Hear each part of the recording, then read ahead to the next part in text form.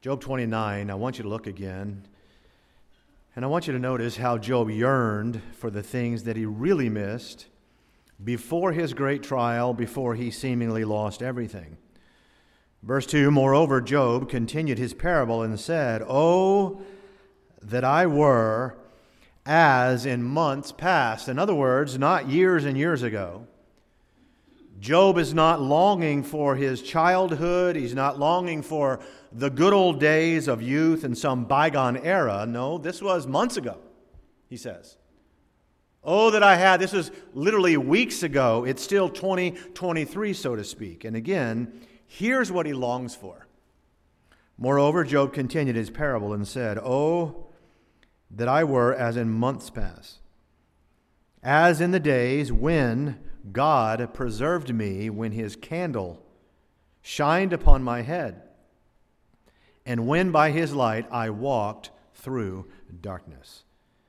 Now, folks, I want you to think about this testimony in verse 3 for just a moment, because it's really a very familiar picture throughout the Word of God.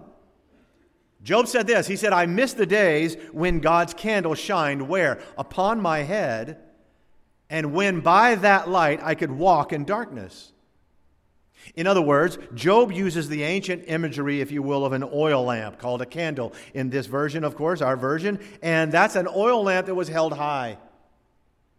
It was either held high as you walked or hung up in a caravan, and it gave just enough light to shine on the head, on his face, and on his feet. And of course, this is a familiar picture in Scripture.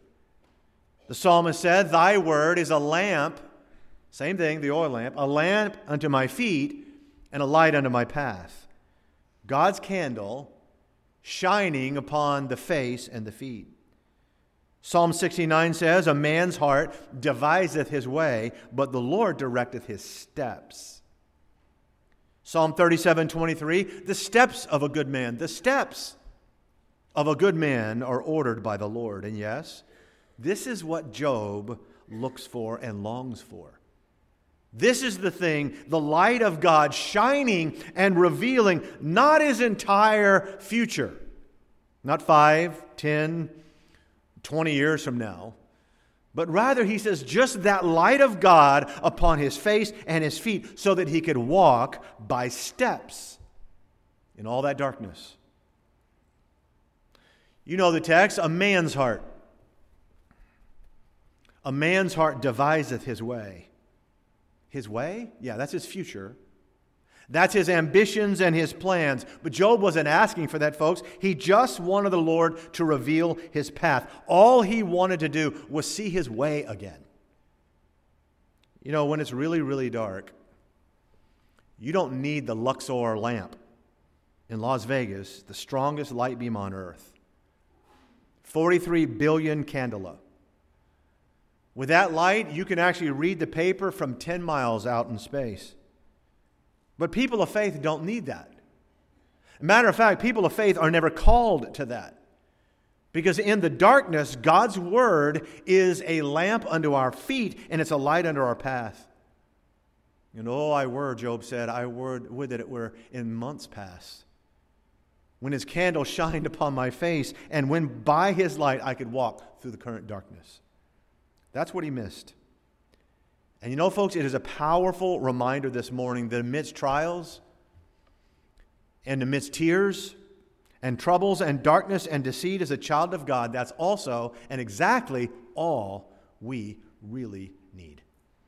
Let's pray. Father, we need your help today. And we pray again, all of us in this room, please speak to hearts. Our hearts, our lives, those that we love, please speak to us through your word, reminding us of why it is and how it is that the just shall live by faith. Bless your word today. In Jesus' name, amen.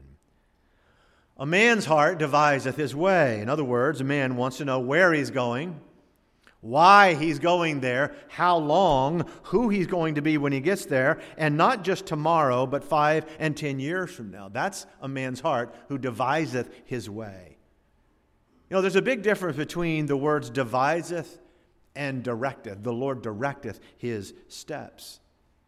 When you're talking about matters of future events, or prior knowledge, when you're talking about promises and predictions and plans that we all have, there's also a big difference between our way and His steps. Proverbs 19:21 says, "There are many devices in a man's heart. Nevertheless, the counsel of the Lord, that shall stand." And you know, it's very significant that in the midst of the darkest trial ever, arguably, right? In the midst of the very darkest days, all Job wanted, all he longed for was the candle, the lamp of God. All that he longed for was this simple light pictured by the oil lamp illuminating his feet and his face. Now, to be sure, I know the rest of the chapter, Job goes on to wish for his reputation to return. His reputation and his testimony and his influence, he wanted that restored. But he also knew how he got all of those things in the first place. He had a lamp unto his feet and a light just unto his path. And you know, folks, it reminds us that God uses the smallest increment possible to describe how He leads in the lives of His own people. After all, if I'm on a journey, folks, if I'm on a pilgrimage through a life, there is nothing less, think of it, nothing less than I can do going forward than taking one single step. It's a step. It is not a leap, a flight, a jump, a trip, a cruise, a light year, or a country mile. One step is the least amount of progress that I can enjoy in a journey through life. You say, but Pastor, we have the Bible. It shows us the whole future. The Word of God shows us all of eternity, and that is gloriously true. But you know how the Bible guides us now on this earthly pilgrimage to that eternal future?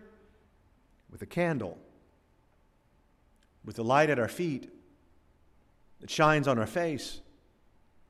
In other words, what Job looked for that he once enjoyed was simply living by faith, one step at a time. And it brings us to some truths. 3 lessons this morning about the life of faith. The first thing to notice, number 1, is a lesson of humility. Here's Job's perspective after his trial. Look at verse 2. "Oh, that I were as in months past, as in the days when God preserved me. When God protected me, when His candle shined upon my head, and when by His light I walked in the darkness." Note that very carefully. He says, God was the one who preserved me. I walked in darkness by His candle and by His light, so that as prosperous and successful as Job was, and as he became, he remembers that he didn't pull it off, that he wasn't the reason for it. You know, according to Solomon, one of the main reasons why a man's heart deviseth his own way, as some in this room are undoubtedly doing right now, is that man is wise in his own conceit. We are. We think we know more than we do. And so we love to make our plans and decide our futures based upon our own amazing intellect or experience or education or savvy or talent, all of our abilities.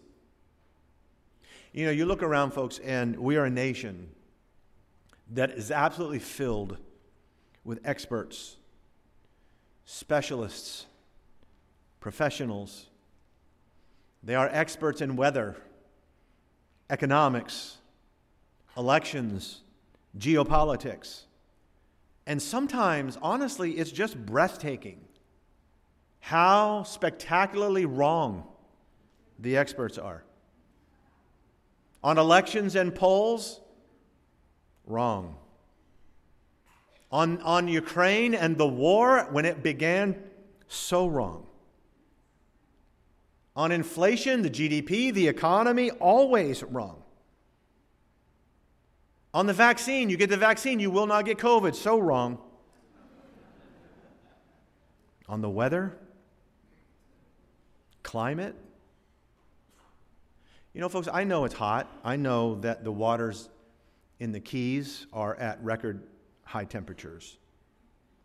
I heard this week one pundit say, you probably did too on television, that the waters in the Atlantic, quote, are, quote, literally boiling.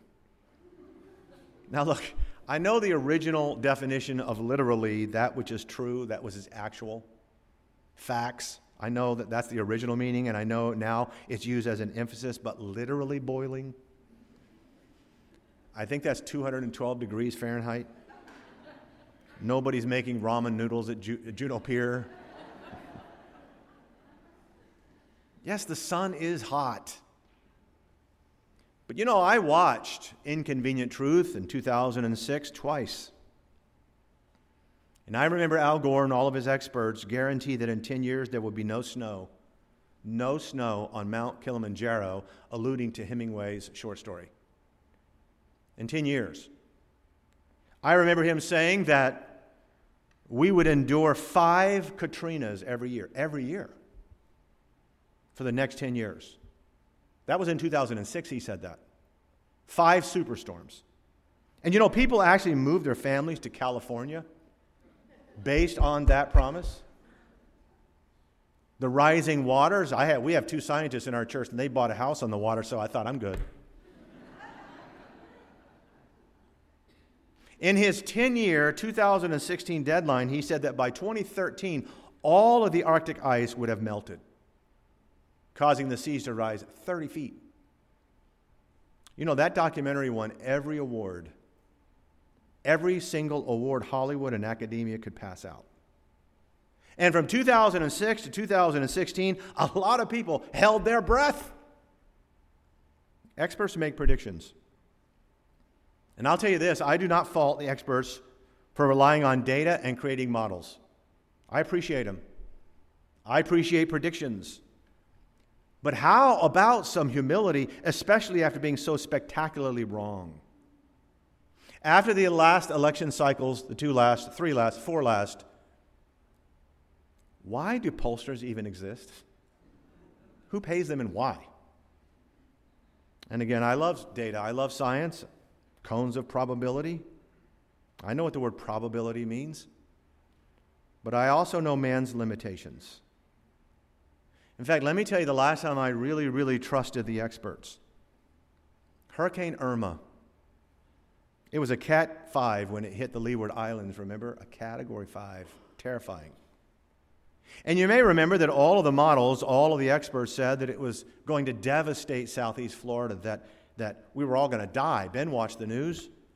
He and I both were told by experts and the media, basically everybody, to evacuate this area or die. So, I saw the graphic, the little cartoon they made of the rising waters, and the car goes up and the people were floating around, and Shepard Smith said, "You're all going to die, we're all going to die," or whatever he said. And I reassured Ben, I've made the arrangements, we're evacuating. I got 2 tickets to Indianapolis on Allegiant Airlines. I had to show them to him, prove it. We're leaving. We got a couple days. Unfortunately, 2 days later, I had to show him the email that said, we regret to inform you that all flights have been canceled. So now what? No big deal. Cancel the hotel in Indianapolis. We drive to the west coast of Florida because we were told that if you're 40, and I knew this anyway growing up in Florida, 40, 50 miles, if you're west of any hurricane, you're pretty fine. So all the spaghetti models pointed east. Us here. Are you sure, Dad? Trust me, just get in the car, we're going. So we go to Clearwater. And as soon as we check in, didn't even get to the room, it was an ordeal, that was. We were informed that we would have to be evacuated from that hotel. Even though all the spaghetti and meatball models still showed it coming over here on the East Coast. But I said, why? They said it's a Zone A, and that's the rules, all Zone A, or mandatory evacuation, regardless of the models. Ben's response when I told him that we had to leave where we just checked in was one word. Dad? No problem, Ben, it's just protocol. They gave us the advice. Just go in a little bit. They said, go to Tampa. That's a Zone B. And so we did. Got a different hotel. All was well. We were going to ride out the storm the next few days. But about 4 hours later, the geniuses at the Weather Channel told us that this thing might wobble. That it might take a little turn to the west. I think they called it a jog. Yeah, it was a jog. So guess what? They kicked us out of the hotel in Tampa. And all of my preparations of avoiding all the traffic and the traffic jams, like we had gotten Gene many years before that, and Ben remembered it. We had to turn around and come back. All of my plans were for naught. In fact, worse than that. We were told, I said to the people, I said, wait a minute, the model said you shouldn't trust the models. He said, no, you said trust the models. That Jupiter was going to look like the zombie apocalypse by Sunday night. So I checked for flights out of Tampa. No. I called Orlando. LOL, they said, something like that. So Friday morning, we just check out and start driving north in a parking lot. Siri was no help. Google's trying to keep up with bumper-to-bumper traffic.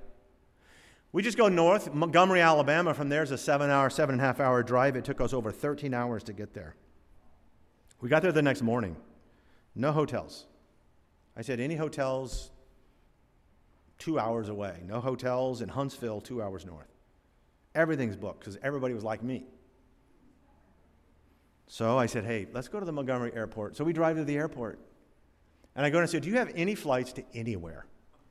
I don't care. Pakistan. We hadn't slept for 40 hours. Any flights? And she said, there's one flight, just canceled, 2 seats to Dallas. I said, yeehaw, hot diggity, Texas. I took it. And so for 6 nights, we stayed at the Dallas-Fort Worth airport, spending all of Ben's inheritance.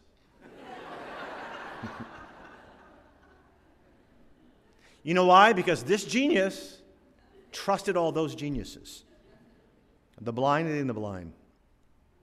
Do you know how many people, Beacon people, sent me pictures of a palm frond in your yard and said, should have stayed here faster?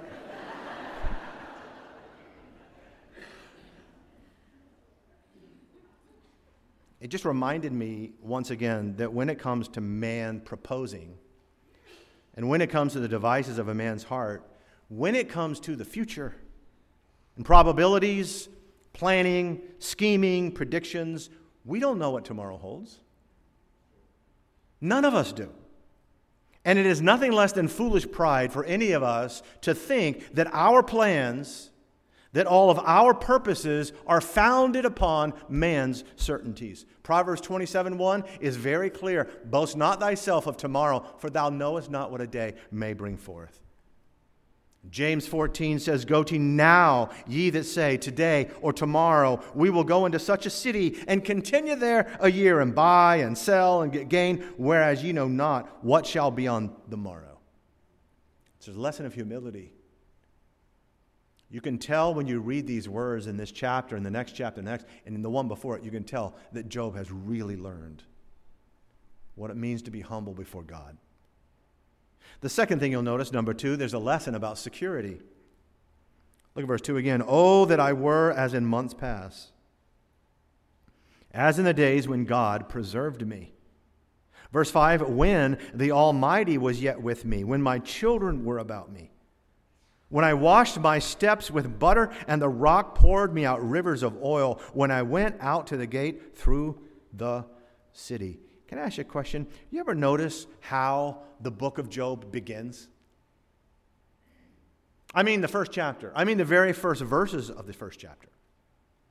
Folks, it begins with a man who is perfect and upright. It begins with a family whose substance is enormous. It says that his sons feasted, that his sons and daughters-in-law, that they all had their own houses. In other words, it begins with security, financial security and otherwise. And all of that security was given him by God. As a matter of fact, it was God who blessed Job because it was God who was directing his steps. In fact, it was God who pointed to Job's faith in trusting him one step at a time when he talked to Satan. Now, folks, if God is the candle shining in your face and at your feet, if God is directing your steps, and He is if you're a child of God, besides the inherent faith included in that, what is the obvious blessing that is included in this reality? Well, you have steps. Steps.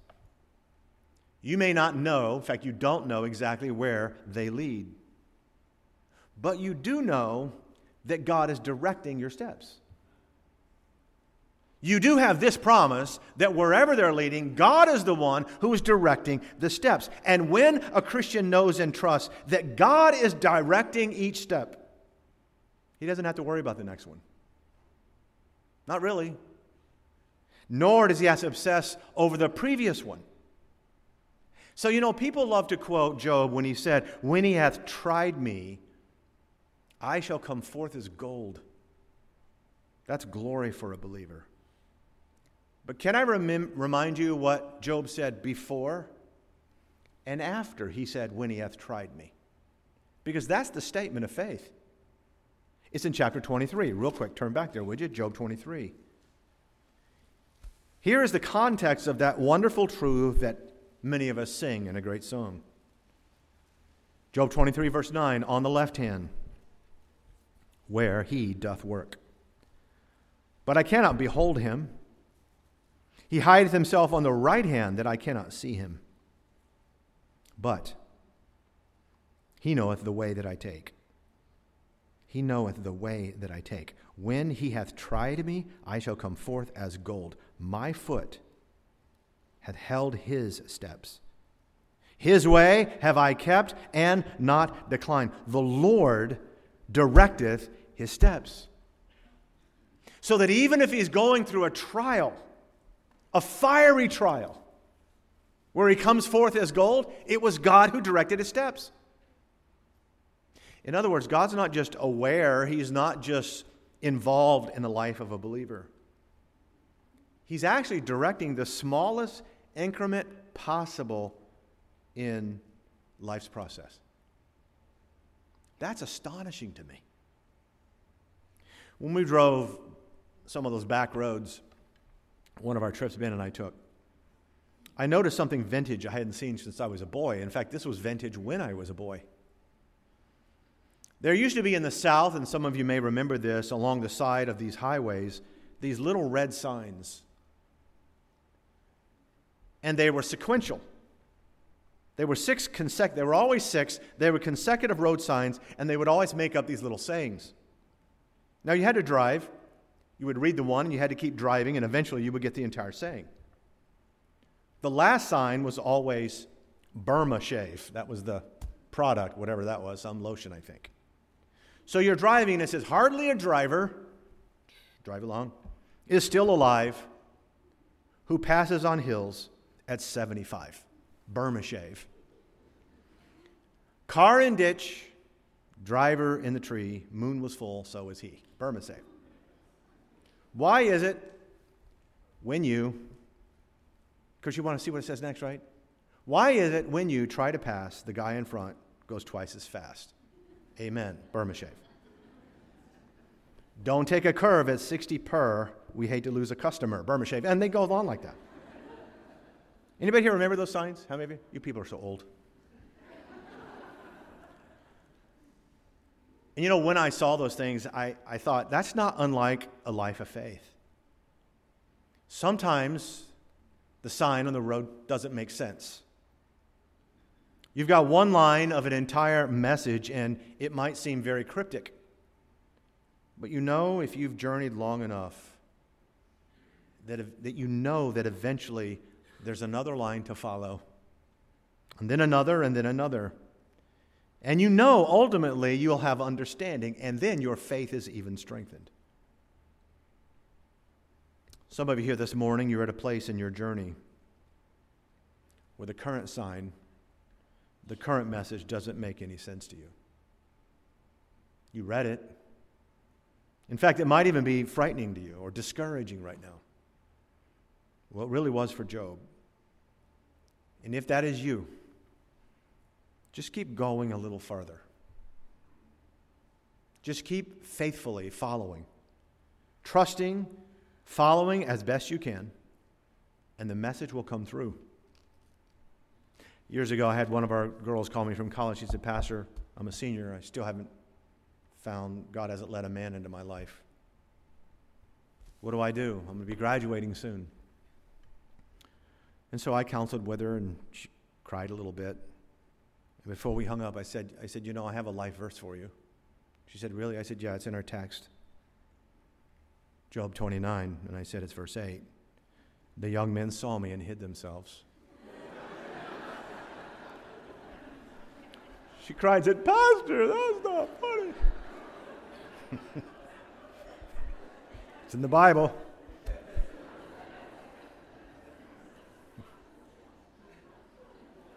She's married now and has 5 children, and they're all faithful, and it's a faithful family. She just needed to wait and keep on going. You know, beloved, you think about the wonder. You think about all the ramifications of the truth that God is directing your steps. God himself is doing it. What's going to beat that?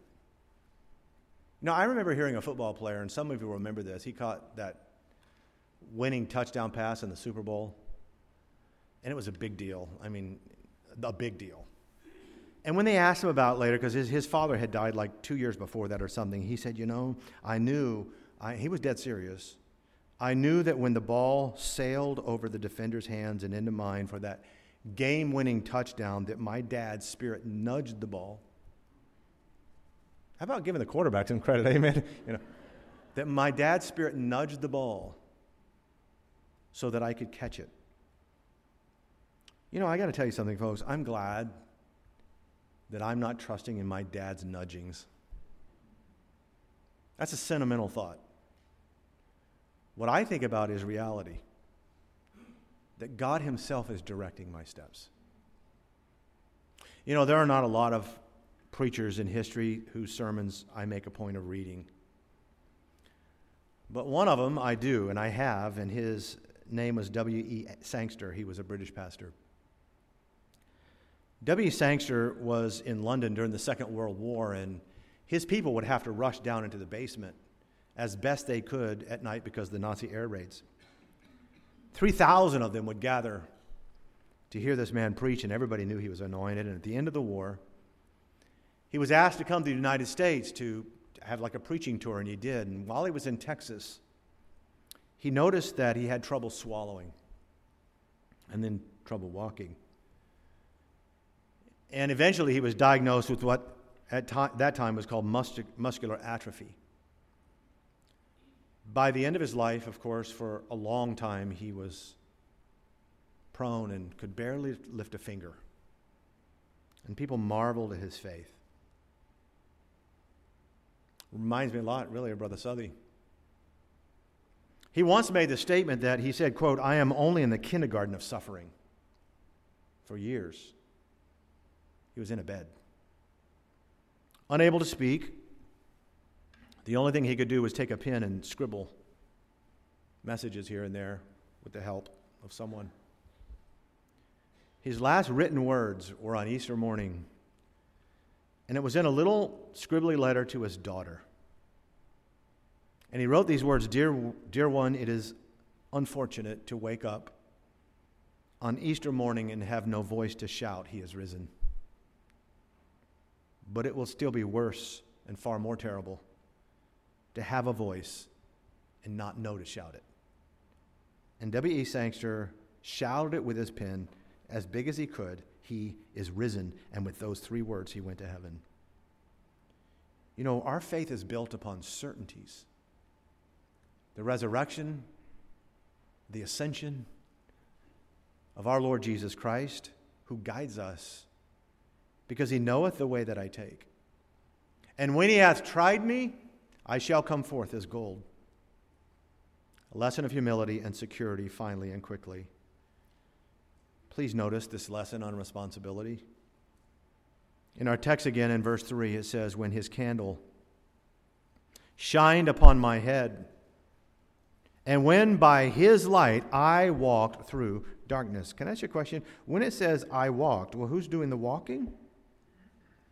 When Solomon said the Lord directeth his steps, is it his steps or man's steps? The Lord's directing them. And obviously, folks, the answer is both. God directs the steps that makes up his workmanship But you have to take the step. You and I, as God's people, have to actually take the step. I was reading a while back the wonderful, familiar story of David. Little shepherd boy, and he's going up against Goliath, of course, the warrior of the Philistines. And you know, in 1 Samuel 17, when you read it, it's filled to the brim with lessons of faith in God.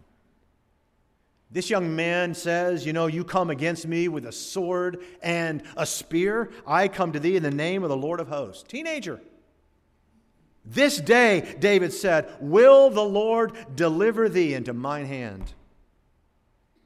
To King Saul, earlier, this young man said, the Lord who delivered me from the paw of the lion, the paw and the jaw of the bear, will deliver me out of the hand of this Philistine. The whole story is chock full of a young boy's faith. All right, so let me ask you a question then. Why? Why does it say that David chose him 5 smooth stones from that brook? David chose them. He chose 5. Why not just 1? And he chose 5 smooth stones. You know why? Because rock slingers know that smooth stones are more accurate. Physics and experience than jagged stones. So that with all of David's faith, he still understood his own responsibility. He didn't completely disregard circumstances and facts. He utilized them. But he trusted in the God of steps. And I am certain of this today, beloved. I am sure that there are folks in this room and listening elsewhere right now who need to trust God in the darkness.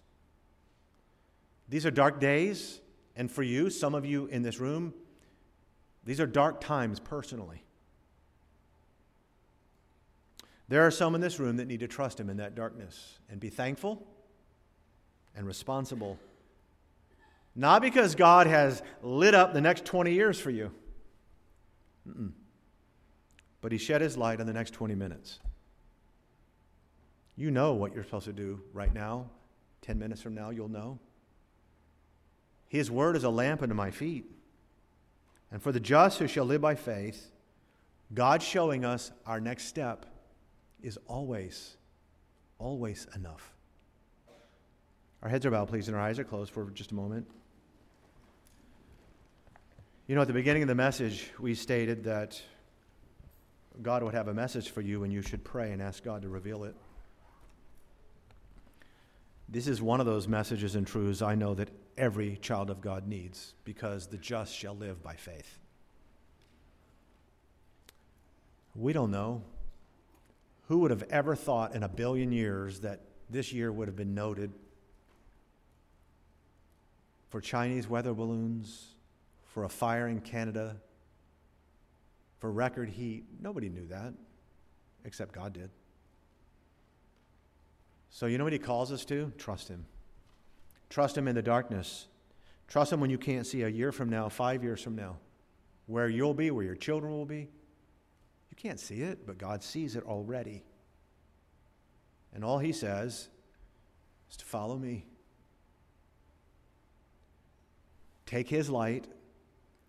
There are 3 sources of light. Thy word is a lamp unto my feet. Ye are the light of the world, fellow believers, and I am the light of the world. Jesus. Spend time with Jesus, spend time with fellow believers, and spend time in the Bible. You have all the light you need to take your next step. Pastor, I'm here today, and I'm a Christian. I'm a believer by God's grace and mercy. I'm saved today. But I needed this reminder in this message as a Christian. Who would say that? Would you lift your hands through the building? God bless you, and God bless you, and yes. Trust Him. Trust Him as Job did when he was prosperous, the Lord hath given. And trust Him when he was persecuted, the Lord hath taken away. Blessed be the name of the Lord. Maybe you're here today and you're not saved, you're not born again, a child of God. Could we pray for you? Say, Pastor Blalock, that's me. I don't know for sure I'm saved, but I'd like to know it. I need to know it. Who would say that with heads bowed and eyes closed? And I won't embarrass you or come to you, but we would pray for you. Who would say that? I'm not sure I'm saved. Would you raise your hand really high until we see you? And at home as well, wherever you're listening now. And amen. We're going to pray as always here and have a time of invitation, and if God has spoken to your heart, I hope you'll obey his voice. Father, bless now this time, and I pray for those who've asked for prayer, so many hands, so many people, and hearts, and all of us, God. We don't know what the rest of this year holds. We don't.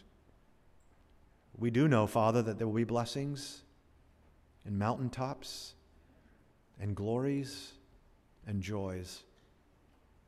We also know, Father, there will be challenges and trials and tears, for we must, through much tribulation, enter the kingdom of God. And through both of those, Father, through both of those, please help us to be reminded that you're directing our steps and to trust you in those directions and to commit ourselves to your word and to your people, to Christ himself. Bless those who've asked for prayer, Lord, please, in Jesus' name. Amen. On behalf of everyone at Beacon Baptist Church, we thank you for joining us today. Our prayer is that your heart and life has been impacted through the biblical truths of this message. If you have questions or would like more information, please contact us through our website at beaconbaptistchurch.org. That's beaconbaptistchurch.org. May the Lord bless you.